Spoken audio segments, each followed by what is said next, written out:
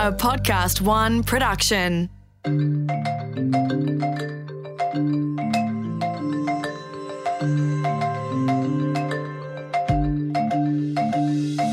Welcome back to The Alternative Truth and the second part of our two-part series exploring Are Trans Kids Born or Made? Our next guest is Walt Heyer, an accomplished author and public speaker. Through his website, sexchangeregret.com, and his blog, waltheyer.com, Walt raises public awareness about his regret and the tragic consequences suffered as a result of unnecessary sex change surgery. He's written several books on the subject: Trans Life Survivors, Paper Genders, and A Transgender's Faith, being just some. His own story began in childhood at the age of 4, and at the age of 38 he underwent gender reassignment surgery. In his experience, hormones and sex change couldn't solve the underlying issues driving gender dysphoria. After detransitioning, he has dedicated his life to help others whose lives have been derailed, and also lobby against the treatment of minors. One of the great gifts of the conversation I had with Walt was both his wisdom and candour. It's difficult to look at the decisions we make today through the lens of our much older selves. One might also say that Walt's gifts to all of us listening in here is that he's really unburdened by the need to protect, airbrush, or edit the reality of his lived experience, or his perspective on the situation as he's witnessing it. And on this, Walt isn't yelling from the cheap seats.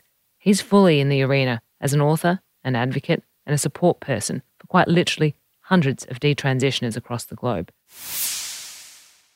Walt, you've lived 8 years of your life as a trans woman.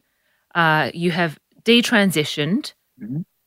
It's a journey that many people would find absolutely astonishing, and in many ways heartbreaking.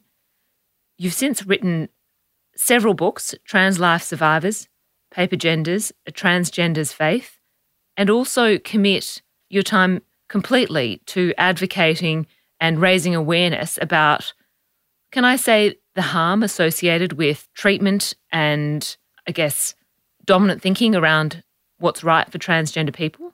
That would be accurate. So could you tell the listeners a little bit about your journey to date and what's compelled you to take the path you have? Yeah, I'm happy to do it. And thanks for having me on, allowing me to share a little bit of time about this. Well, my journey started 75 years ago. And it started as a 4-year-old boy.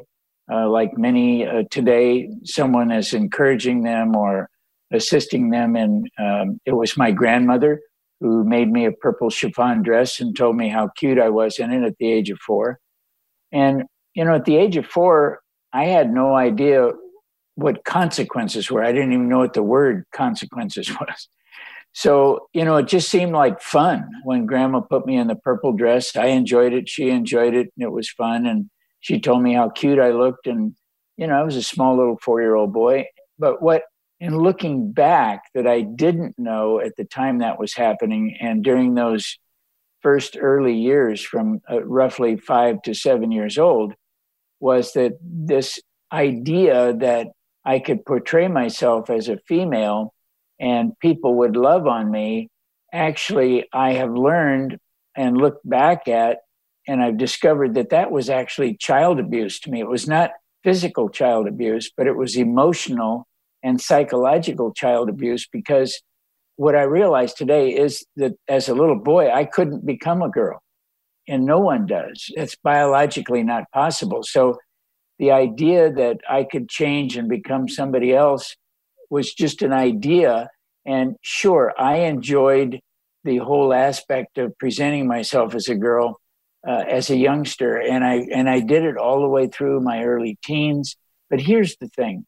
When I was 7 years old, as a result of that purple dress, my uncle, he decided that because I was wearing a purple dress, that I was a perfect person to sexually molest. As a boy wearing a dress, he felt that I was vulnerable and that teasing and taunting me and molesting me was appropriate. And this happens to a lot of young boys that enter into this cross-dressing world. Someone comes along and sees this as a target.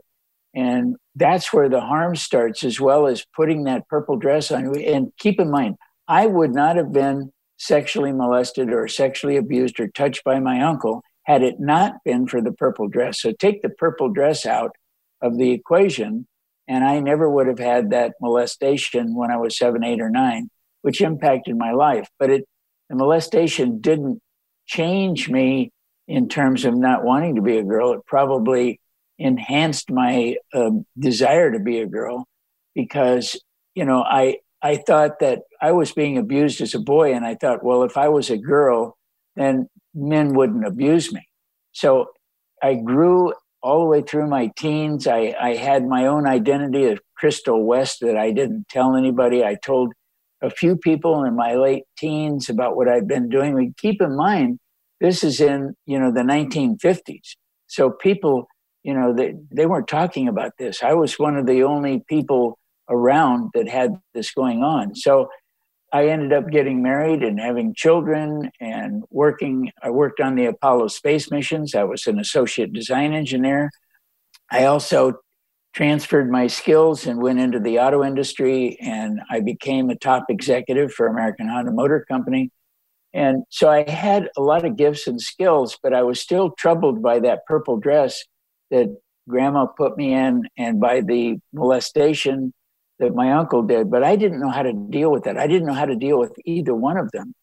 And so I went to a gender clinic, or a therapist at the time is Paul Walker, who was actually the world leading authority at the time on this issue about how to, he was actually the one who wrote the original international standards of care that have now morphed into the standards of care that most countries use. So my therapist was actually the chairperson who wrote the standards of care.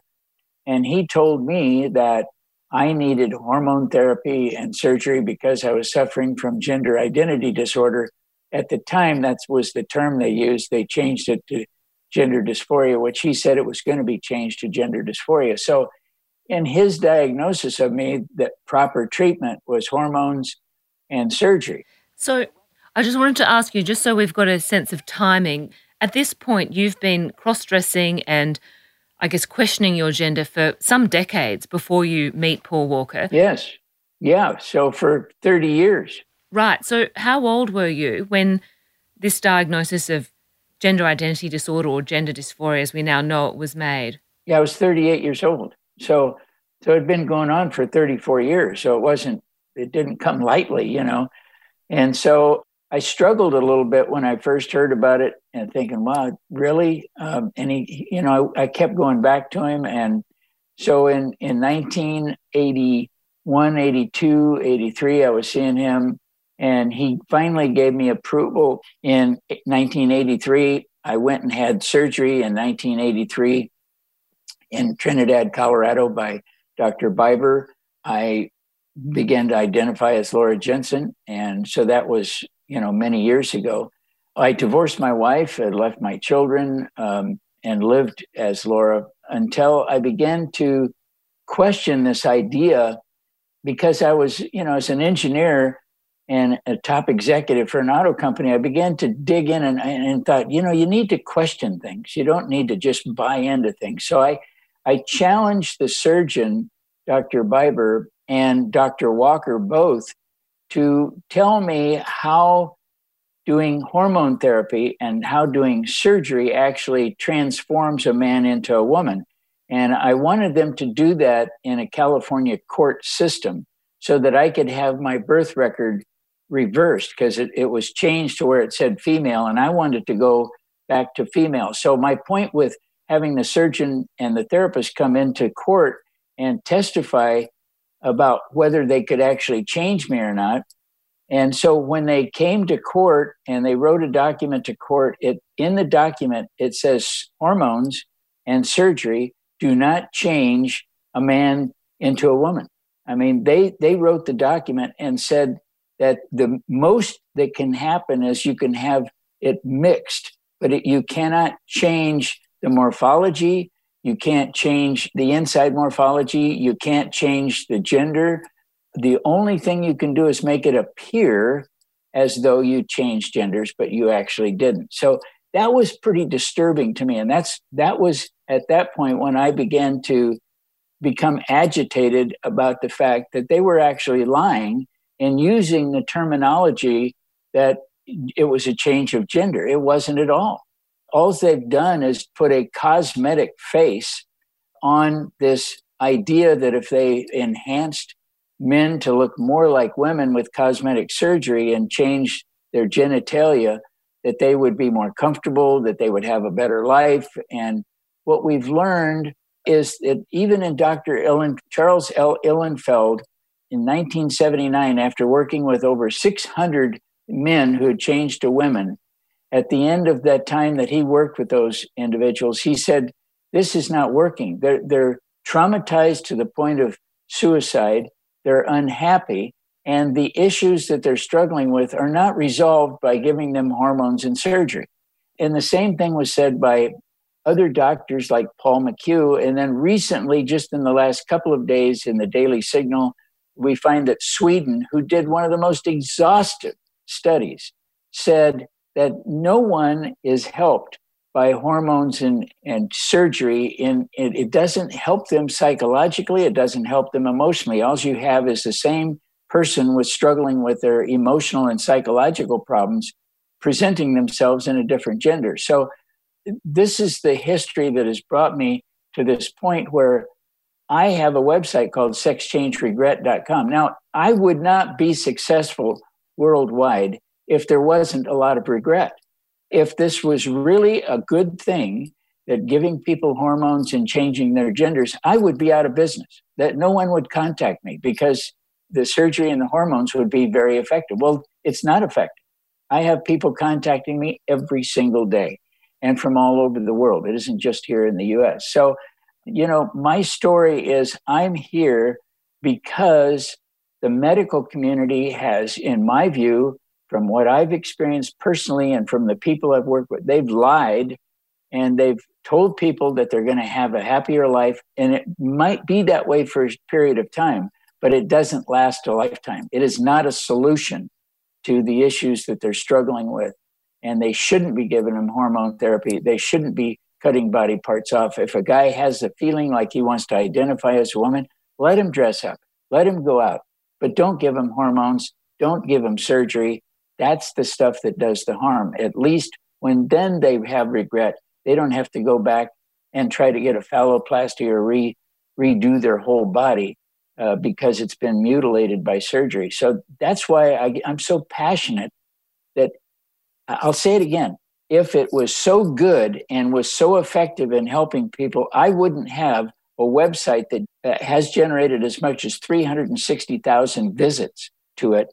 So we know that it's a serious problem that people have, and I'm here to help them.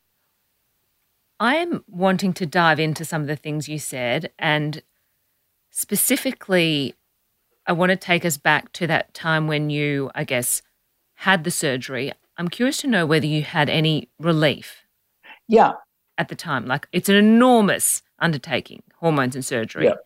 Did that offer you any relief from the anguish and the angst that you had?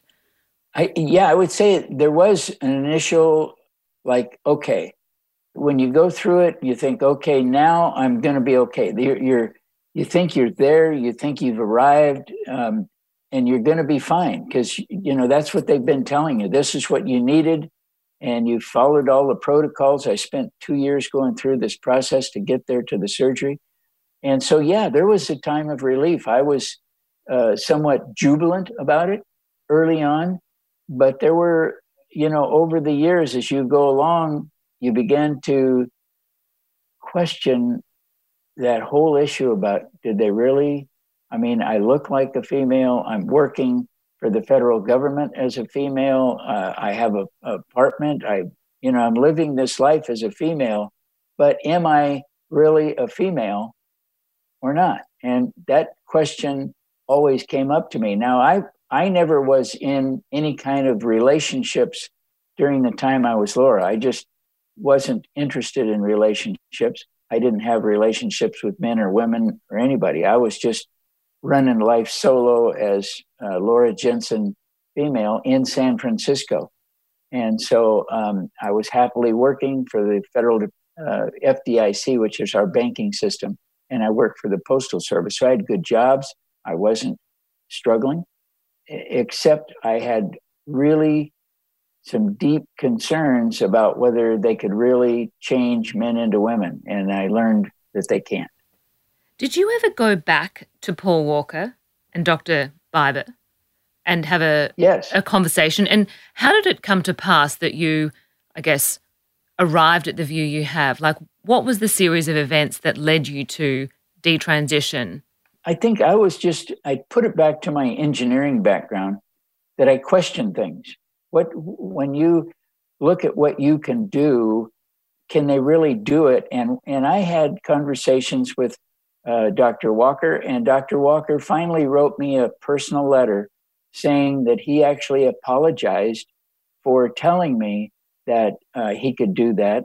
And he regretted, he later died. It was a deathbed confession. He had AIDS and he died from AIDS, but before he died, about 2 weeks before he died, he wrote this deathbed confession saying that he regretted many times telling people that they could change genders and help them get hormone therapy and help them approve them for surgery. And he wished he hadn't. And Dr. Biber, he was the one who actually signed the letter with Walker that went to the California Superior Court, admitting that a surgery couldn't and didn't change any one of the over 4,500 people that he did surgery on. I wasn't the only one. He did over 4,500 gender surgeries. And he, medically speaking, scientifically speaking, biologically speaking, none of them ever changed genders because it's not possible to do so. I think that's pretty outrageous that we're giving so much credibility to something that can't happen. I've even come to the point to where the word transgender, in my view, doesn't exist because nobody transgenders from one gender to the other. So the word is a misnomer as well as transitioning. So yes, I had conversations with them and both of them admitted, and I've got it documented in court, that you can't change genders. It's not possible. Let me pick you up on that, because at this point in history, at the time this podcast is being recorded, there is in the Western world around a 3,000% increase in the number of children and young people presenting to gender services compared to 10 years ago. Mm-hmm. I've recently read the Australian Standards of Care and Treatment Guidelines produced by the Royal Children's Hospital here in Melbourne for trans and gender diverse children and adolescents. Mm-hmm. As it's framed in this document, mm-hmm. being trans or gender diverse is in their words, a natural extension of the gender spectrum. They frame gender as a spectrum, and the document goes on to detail how hormones and ultimately a medical pathway can help a child or a young person arrive at the gender they identify with. You would have seen documents like this. Yeah. I know you've read excerpts. Yeah. You've been contacted by people in Europe and the UK. Mm-hmm. What's your response? Well, sadly, my response is to introduce children to hormone blocking therapies, which the hormone blocking therapies they use were never intended to be used to help boys become girls or girls become boys. It's off-label stuff. They're using drugs as an experiment. It does harm to them. In many cases, they're not going to be able to produce children. If they have regret, which many of them will. I've worked with these teenagers now who have regret a year after going through this, and they can't produce children. And so I put it in a category of child abuse. And I think any doctor who prescribes hormone therapies or engages in surgical changes to young people under the age of 18 should lose their license to practice medicine. They're abusing them. They have no idea what the consequences are going to be. No more than I did when my grandma put me in that purple dress. It ruined my life. It destroyed my life. And so why am I an advocate? Because I don't want anybody else or as many people as I possibly can to go through this unnecessary surgical procedure or hormone therapy that is going to take their early life from them. And in my case, it took away much of my life. And it harms everybody around you. So I'm sorry they're doing it. I'm sorry that it's become a political tool because it's more politics than it is medicine. And this is the insanity of it. And there's a lot of people in these hospitals making a lot of money off it. So they're getting funds from different places. So follow the money, but follow the lives, and you'll see the wreckage that they're doing.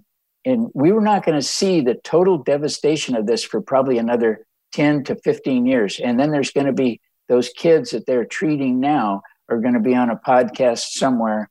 When I'm gone, they're going to be telling the story about, this is what they did to me at the hospital. They gave me hormone blocking therapy and it didn't work for me, and I regret it and I want my life back.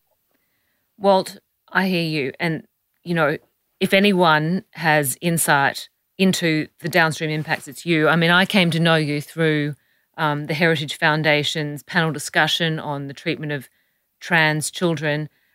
That said, I'm trying to put myself in the shoes of well-meaning parents who find themselves with a child or a young person who's distressed, who may have anxiety, depression, an eating disorder, concurrent diagnosis of autism and Asperger's. Right. And with the best of intentions, they take them off to the GP or the family doctor, and the family doctor goes, well, you better take them to the gender clinic. Right. And off it runs. What would you say to those parents who love their children, who want to do the best thing for their children? Yeah, well, Asperger's and these other issues, or these comorbid issues that these children have, anxiety, depression, they have eating disorders. I have not found a case yet in the work that I've done in the last 25 years where there wasn't some secondary issue going on. And instead of treating the secondary issue, which would be Asperger's, they give the child hormone therapy and change their gender. I just had one yesterday where the young boy weighs less than 100 pounds. He has a bone disorder. He's very frail, but because of his slender and slight body, he at 22 went to a gender clinic, and they're going to put him on hormone therapy and they're going to allow him to transition. I really am scared for this young man's life. He's already got bone problems. He has other psychological and emotional issues as well. So I want the parent, when they have a child who's struggling, to deal with the underlying comorbid issue and not address and go forward with these gender changes. What I have found out is that if we address the comorbid issues, regardless of what it is, anxiety, body dysmorphia is a big one among young children. And if we address body dysmorphia and treat the body dysmorphia, the idea about changing genders evaporates. Same thing with depression and anxiety. Something has triggered this idea, and a lot of it has to do with the internet. It has to do with schools promoting it. It has to do with hospitals promoting the idea. Kids are very impressionable, and they can be led down this primrose path that leads to nowhere when they should be treating the underlying issues. They're serious issues. I'm not saying that children don't have things that need to be addressed. What I am saying is that you don't address the issues that these children have with hormone blocking therapy and give them a different name, because it's not going to help them. You're not addressing the serious underlying problem. What would you say to the pediatrician whose defense is this child is suicidal because of their gender dysphoria and it is not a neutral act to do nothing? Yeah. So that argument is something I've heard come up over and over again as I've reviewed what's written in the literature. There is this narrative, which is that if we don't treat gender dysphoria, it will result in morbidity. Yeah. Or young people will kill themselves. Okay. Here's the real truth behind it. And this is the research. This isn't me speaking. I've studied this at length because I was suicidal myself. After surgery, and that's what shows up, they're 18 times more likely to commit suicide after changing genders than they are before. And any young child, before they go through this idea about changing and identifying as another person, if they're threatening suicide or saying they're suicidal, then what we know from research, and this is important, 90% of people who talk about suicide ideation have an undiagnosed and untreated psychological, emotional, or sexual disorder. So there's a disorder that's not being treated. it's not they're going to commit suicide because they're not having surgery. It's because they're not addressing the underlying comorbid disorders. So the idea that you can give them hormones and change their gender only shows that they're 18 times more likely to commit suicide afterward. That's also in the Swedish study. And that was, I think, thousands of people involved in that Swedish study. I think it was maybe 10,000. So, these are real bogus claims. And I do know that some children use the suicide thing to manipulate parents into getting hormone therapy, because they talk about it online. I've had the kids tell me that, oh, just tell your parents you'll commit suicide if you don't get the hormone therapy, and they'll take you to a clinic and you'll get the therapy. So, we need much better intake care. And some people call that gatekeepers. I don't think there's anything wrong with having a gatekeeper who can watch and make sure that kids who are getting these treatments don't have other serious issues. That right now in the gender clinics that are LGBT type gender clinics, they will allow anybody to get the hormone therapy. Even though there's a therapist there, the therapists, I'm sorry to say, don't do deep dives into the childhood's history. I was working with one today who had numerous psychological and emotional issues, bipolar disorder, PTSD, depression, and other things. And they're trying to transition the child. And he's contacting me, thankfully, because he's wondering if that's really going to work for him. So, that was in a totally different country. And so the doctors are doing a horrible job of addressing the comorbid issues. The only thing they see is hormones and hormone blocking therapy and transitioning. Nothing else is allowed. In fact, you talked about the Heritage Foundation. When I spoke out against it at the Heritage Foundation panel, they took my video down. I'm not even allowed to say that. It's like, you can't say that. Well, what do you mean I can't say it? I can't tell the truth. And so, there was a battle over the fact that they don't want me talking the truth. And the truth is that these kids don't need hormone blocking therapy. And let me say this. Go back 10 or 15 years and tell me how many kids committed suicide because they didn't get hormone blocking therapy. Zero. None. Because there were no advocates. There were no clinics. This was not happening then. The only reason this is all ginned up is because governments and these hospitals are making kids think that they can go change genders. It is a crime.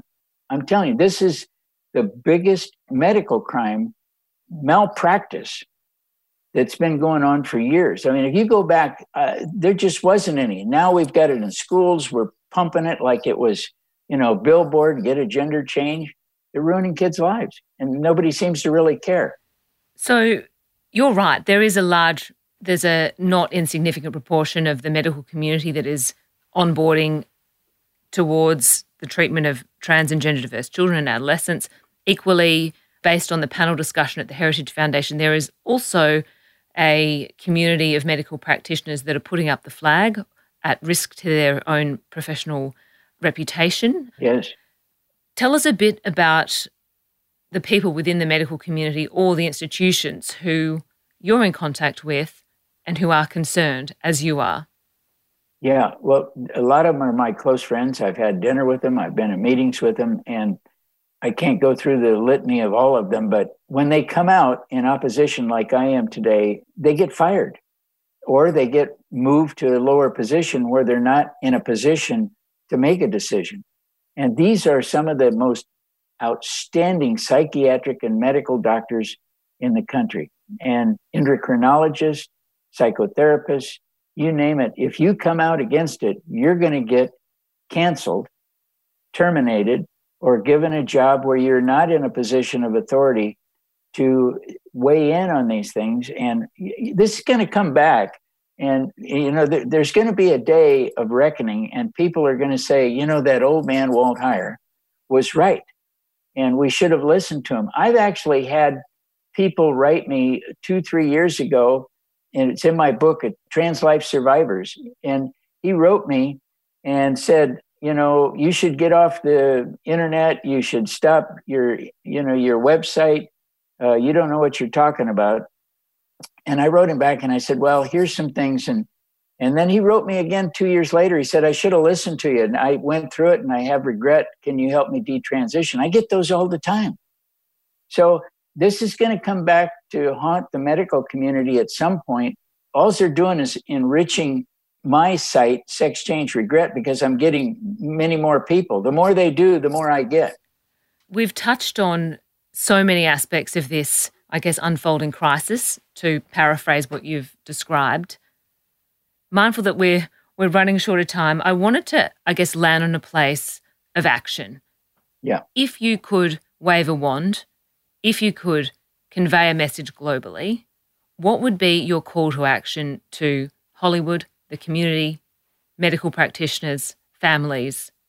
What's your message to all of them? The message is these children and adults, doesn't matter who it is that's going through this, they're struggling with something. And what we need to do is identify what it is they're struggling with, whether it's bipolar disorder, whether it's dissociative disorder, separation anxiety, body dysmorphia, autogynephilia, transvestic fetishes, cross-dressing obsessions, obsessive compulsive, all these things are wrapped into, even many of them have schizophrenia. I think I saw one research said it could be 20 to 25% have schizophrenia. They have issues that need to be addressed. We need to address those issues. We need to diagnose them. We need to provide effective, sound, long-term treatment for those issues. But we don't need is to give them hormone therapy and change their genders. Walt Heyer, I can't thank you enough for making the time to tell your story and to share your wealth of experience in this area. For anyone listening in that wants to, I guess, join your community, sexchangeregret.com is the website to go to, and you're incredibly generous in answering emails. So, Walt, thank you so much, and we look forward to an ongoing conversation. Thank you so much for having me on. I'm grateful to be on and be able to share with you. You're a delight as an interviewer. Thank you very much.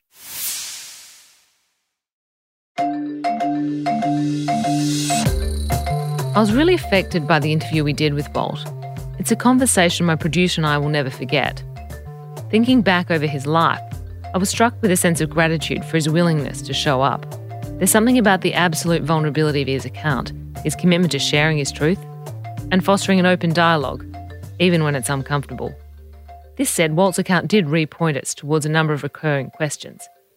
How might we better understand the relationship between mental health and achieving peace with one's gender? What does future care for gender dysphoria really look like? And how far has medicine and surgery come since Walt was first treated?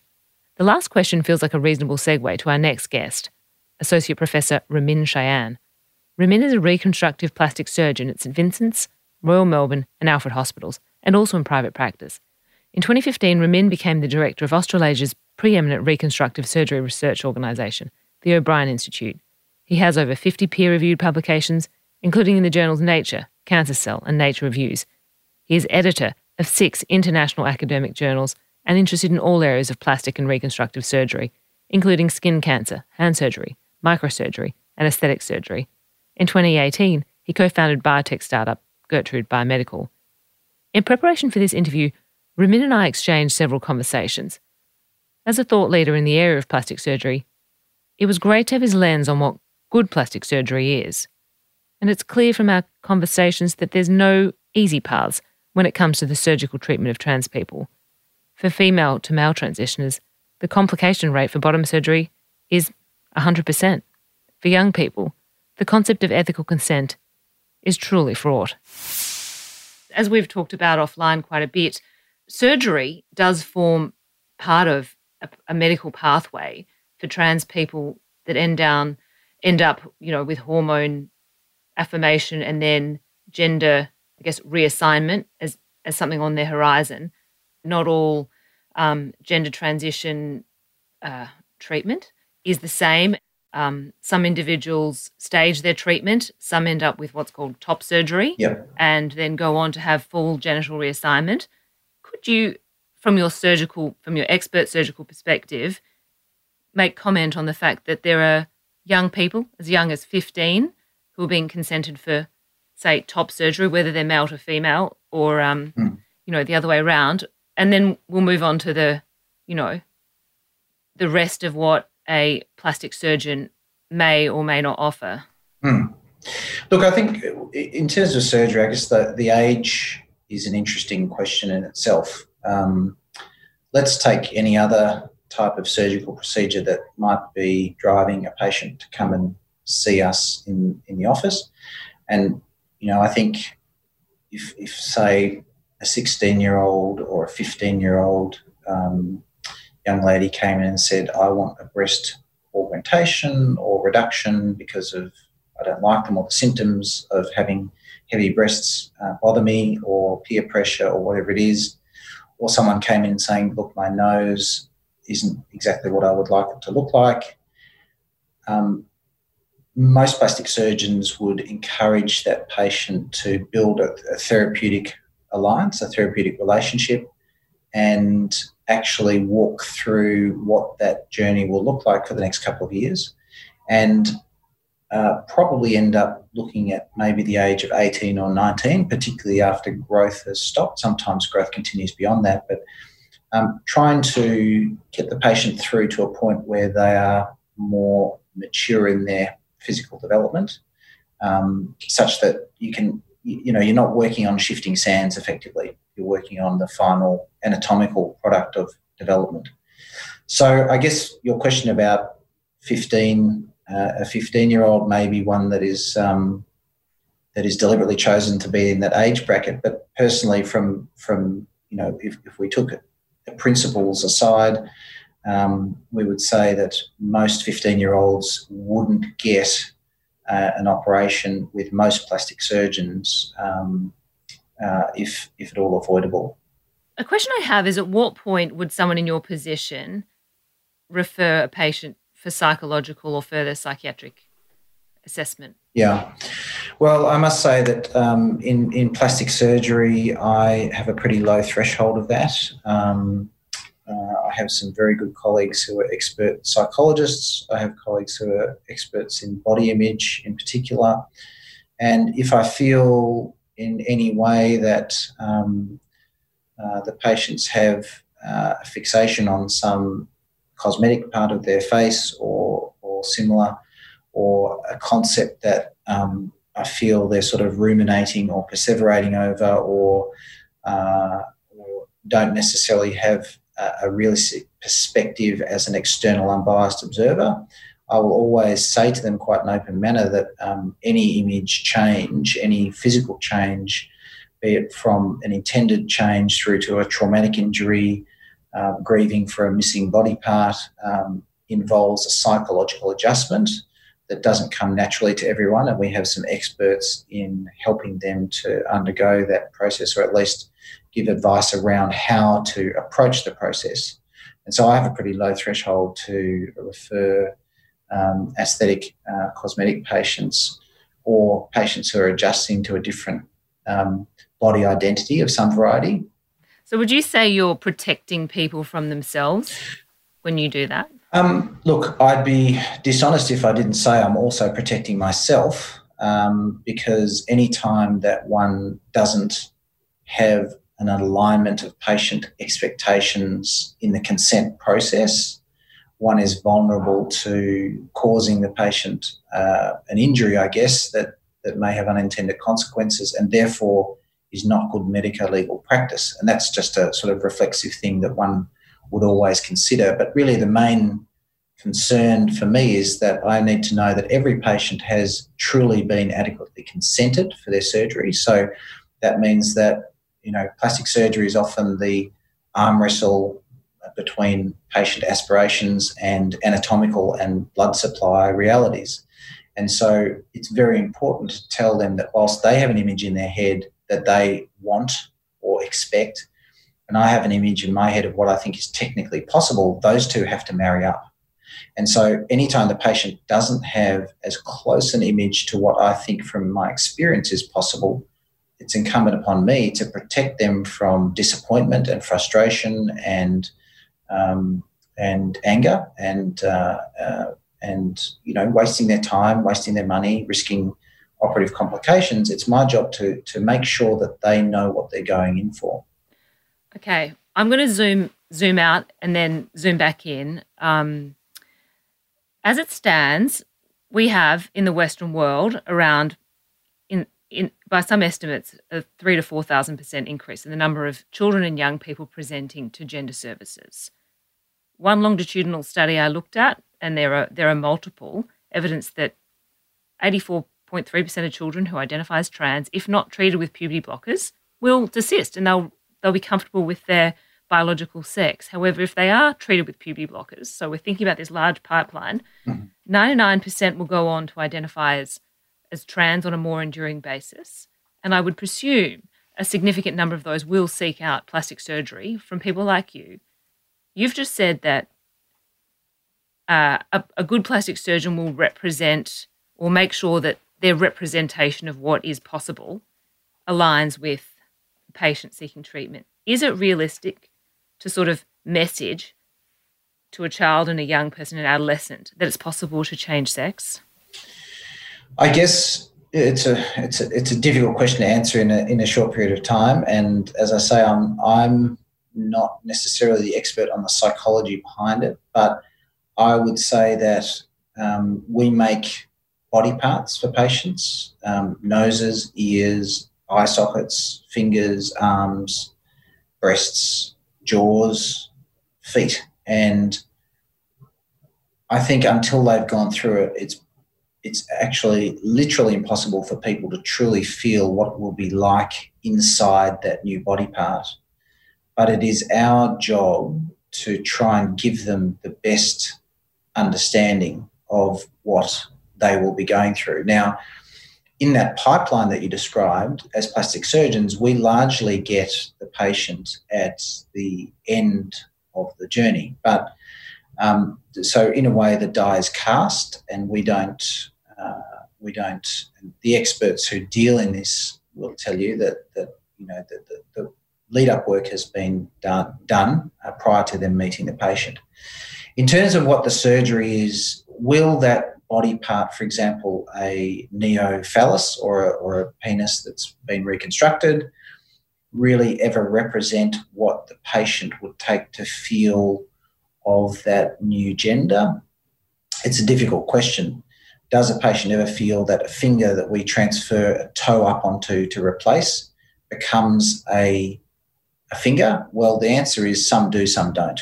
And I think in terms of what the surgery is, for example, to reconstruct the penis, what it entails is a similar sort of microsurgery to what we do to reconstruct a jaw or an abdomen, but it's taken most commonly forearm skin is taken in a pattern that is then sort of folded on itself like an elaborate style of origami.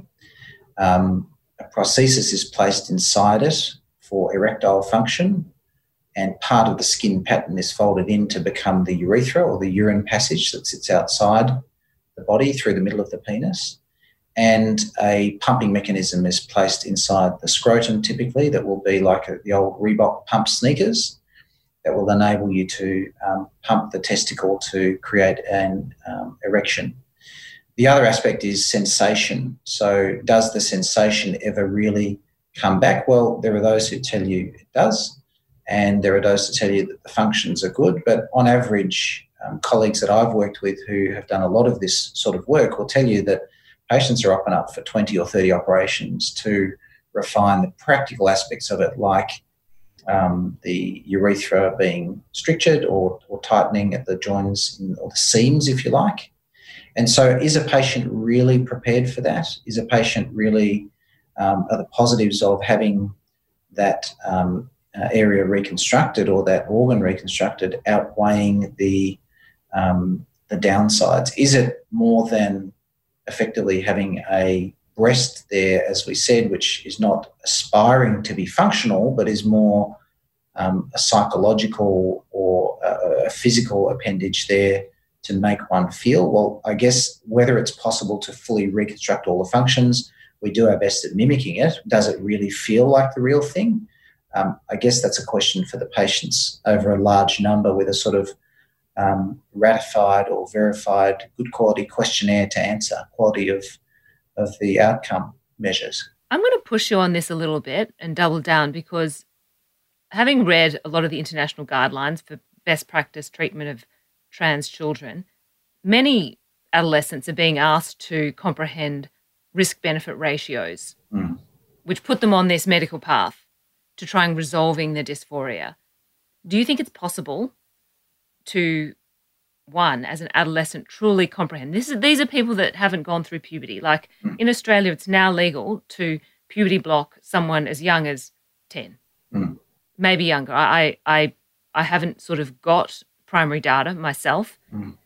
And that child is then, put on this path before they've experienced their own sexuality, before they've even experienced puberty.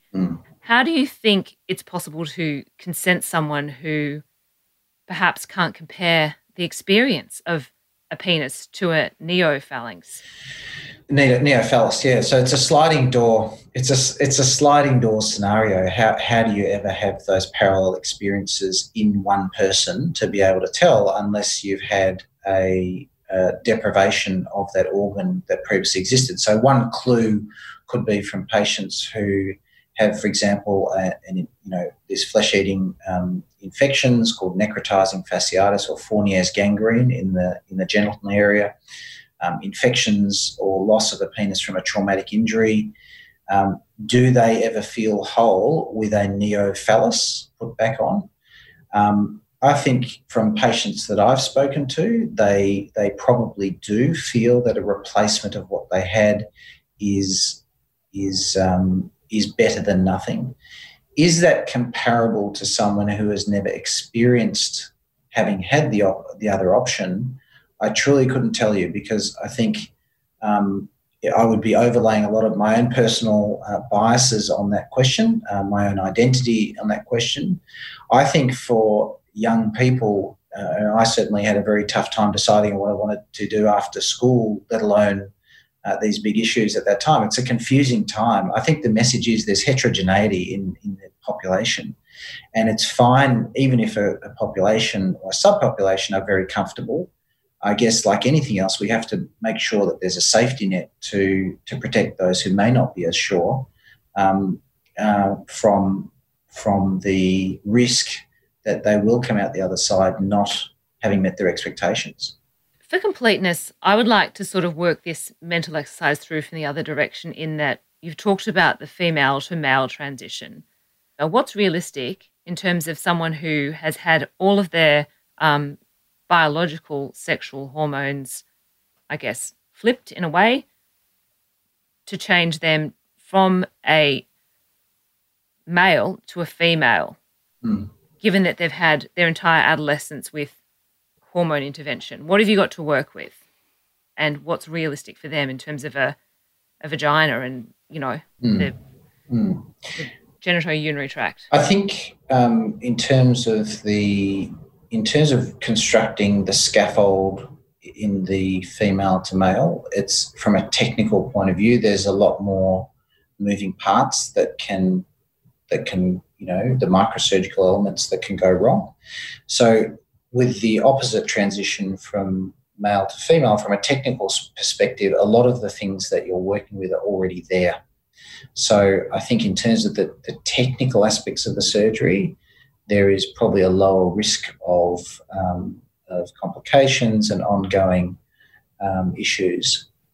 So I think it is a simpler surgical process because there isn't the same microsurgery. In terms of what the functional outcome of the neovagina is, I mean, I do reconstruction for low colorectal cancers that often take out the vaginal wall, and so we have to reconstruct the posterior and the side walls, sometimes the front walls of the vagina. The advantages of doing it from an existing penile skin is that there is a nerve supply and there is a blood supply to it. So I think that in terms of the complexity of the surgery, the technical aspects, it's doable. Whether it's functionally robust enough to be functionally used for intercourse, I guess one has to discuss it with users of the post-operative outcome.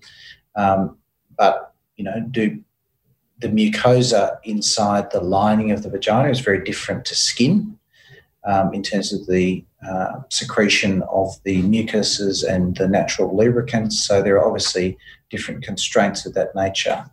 But from a technical aspect, it's certainly, if I were to say which is more likely to have a matching of surgical outcomes to patient expectations, I would assume, and I don't have data for it, that the transition from male to female in that regard would be something that would be at least easier to achieve. It is, though, irreversible unless you want to go through that whole process of reconstructing the phallus with some of those complex measures that we've discussed. And so, again, back to the reversibility of it, we certainly we do replant penises if they're amputated. We do reconstruct penises if they're lost. But I guess in the first instance, one should be sure that they want to actually embark on that road. And your question is, can someone be sure as an adolescent that they want to embark upon that road? I think that's a bigger question than I can really answer from a technical point of view. But I can tell you it's for all intents and purposes, it's an irreversible operation. And certainly if you did decide to reverse it, the outcome of the reversed organ would certainly be less than the original organ that was there, that was amputated or used to create the neovagina in the first place. So, mindful that we're going to have to wrap up soon, I wanted to ask you if you were speaking to a young person or their family today who were contemplating gender transition and everything that goes with it, what would your message to them be? I think my message with any surgery, including that, would be never rush into any surgical option until you know the full impact of what you're signing up for. Maybe talk to patients who've gone through what you're hoping to go through and try to understand every upside and downside. Often what happens is patients will have a certain aspiration and they gloss over the details of what the reality is because they just want to get to that end point. In some operations, it's just not possible to get to the end point that they envisage. And so the longer one can spend getting to know the patient, getting to know their expectations as the surgeon, understanding what they want, understanding the social milieu around them, the support network, the job structure or schooling or educational structure around them, and truly understanding the patients, I would say that the more time that they could spend in that process, the better. So at the very least, they would need to have an information session, come back with a list of questions and take as long as it takes until the doctor feels there is good alignment between the expectations and the grasp of or the grasp of what the capabilities are and what the surgeon can genuinely, hand on heart, offer to the patient that is a reasonable outcome. And I think that's the biggest message, is that you can't spend too much time getting as much information as you can about any operation. You can't spend too much time thinking about the implications, understanding what's driving the desire to have a particular procedure in an operation, and understanding what the outcomes will be and how far they may fall short or whether they do fall short of the expectations. And one needs to have all of the support networks for such an eventuality in place. I think the worst thing one can do in any surgery is just rush straight in and do it and just say, over to you, doc. Well, I think, as Australians, we tend to ask a lot of questions, more than a lot of other cultures, and we answer a lot more questions, and that's how it should be, and we should never stop. I mean, getting to know the patient, to have a therapeutic alliance with that patient is absolutely the best investment of time that the surgeon and the patient can spend, and that's even more critical when the surgical task is irreversible or difficult to reverse. And it's even more important when we have people who may be, due to their age, their language, cultural opportunities of education, may not have all of the facts at hand or know how to access those facts. We just need to be honest and give everyone as much information and as much resources to make their decision and empower them to do so in a responsible way, not a sort of an old-fashioned paternalistic way, but a really responsible and open way, and be as open to them walking away after we do that as we are to them walking through the door for the surgery. And as I say, I don't do this surgery, but I would send them to colleagues of mine who I know have a responsible approach and who are ethical and who are good at doing the surgery from a technical point of view, of whom there are many, or not many, but there are a select few who I would send my patients to. And as you know yourself, when a doctor has a network of people they trust and they send patients to, even if they don't do the surgery themselves, they have invested in the process. And so they need to then have a knowledge that that patient is being looked after and their interests are being managed and cared for appropriately. Ramin, I want to thank you for, providing us with a conversation that's probably left many people with as many questions as it's answered. I appreciate that your opinion also comes with a huge amount of gravity. So thank you so much. And if you ever want to track Ramin down, you'll find him at the O'Brien Institute. Yes, thank you very much, mate. Processing my conversation with Ramin, I wasn't left with a sense of clarity, rather a shared weight of responsibility around how we communicate what's possible and what's realistic. It felt material that, despite being one of the best plastic surgeons in the country, Ramin hasn't and won't treat people wanting gender reassignment. In his view, informed consent means just that there's rigour around what is being done and a sufficient evidence base around the long-term consequences of taking action, particularly for children and young people.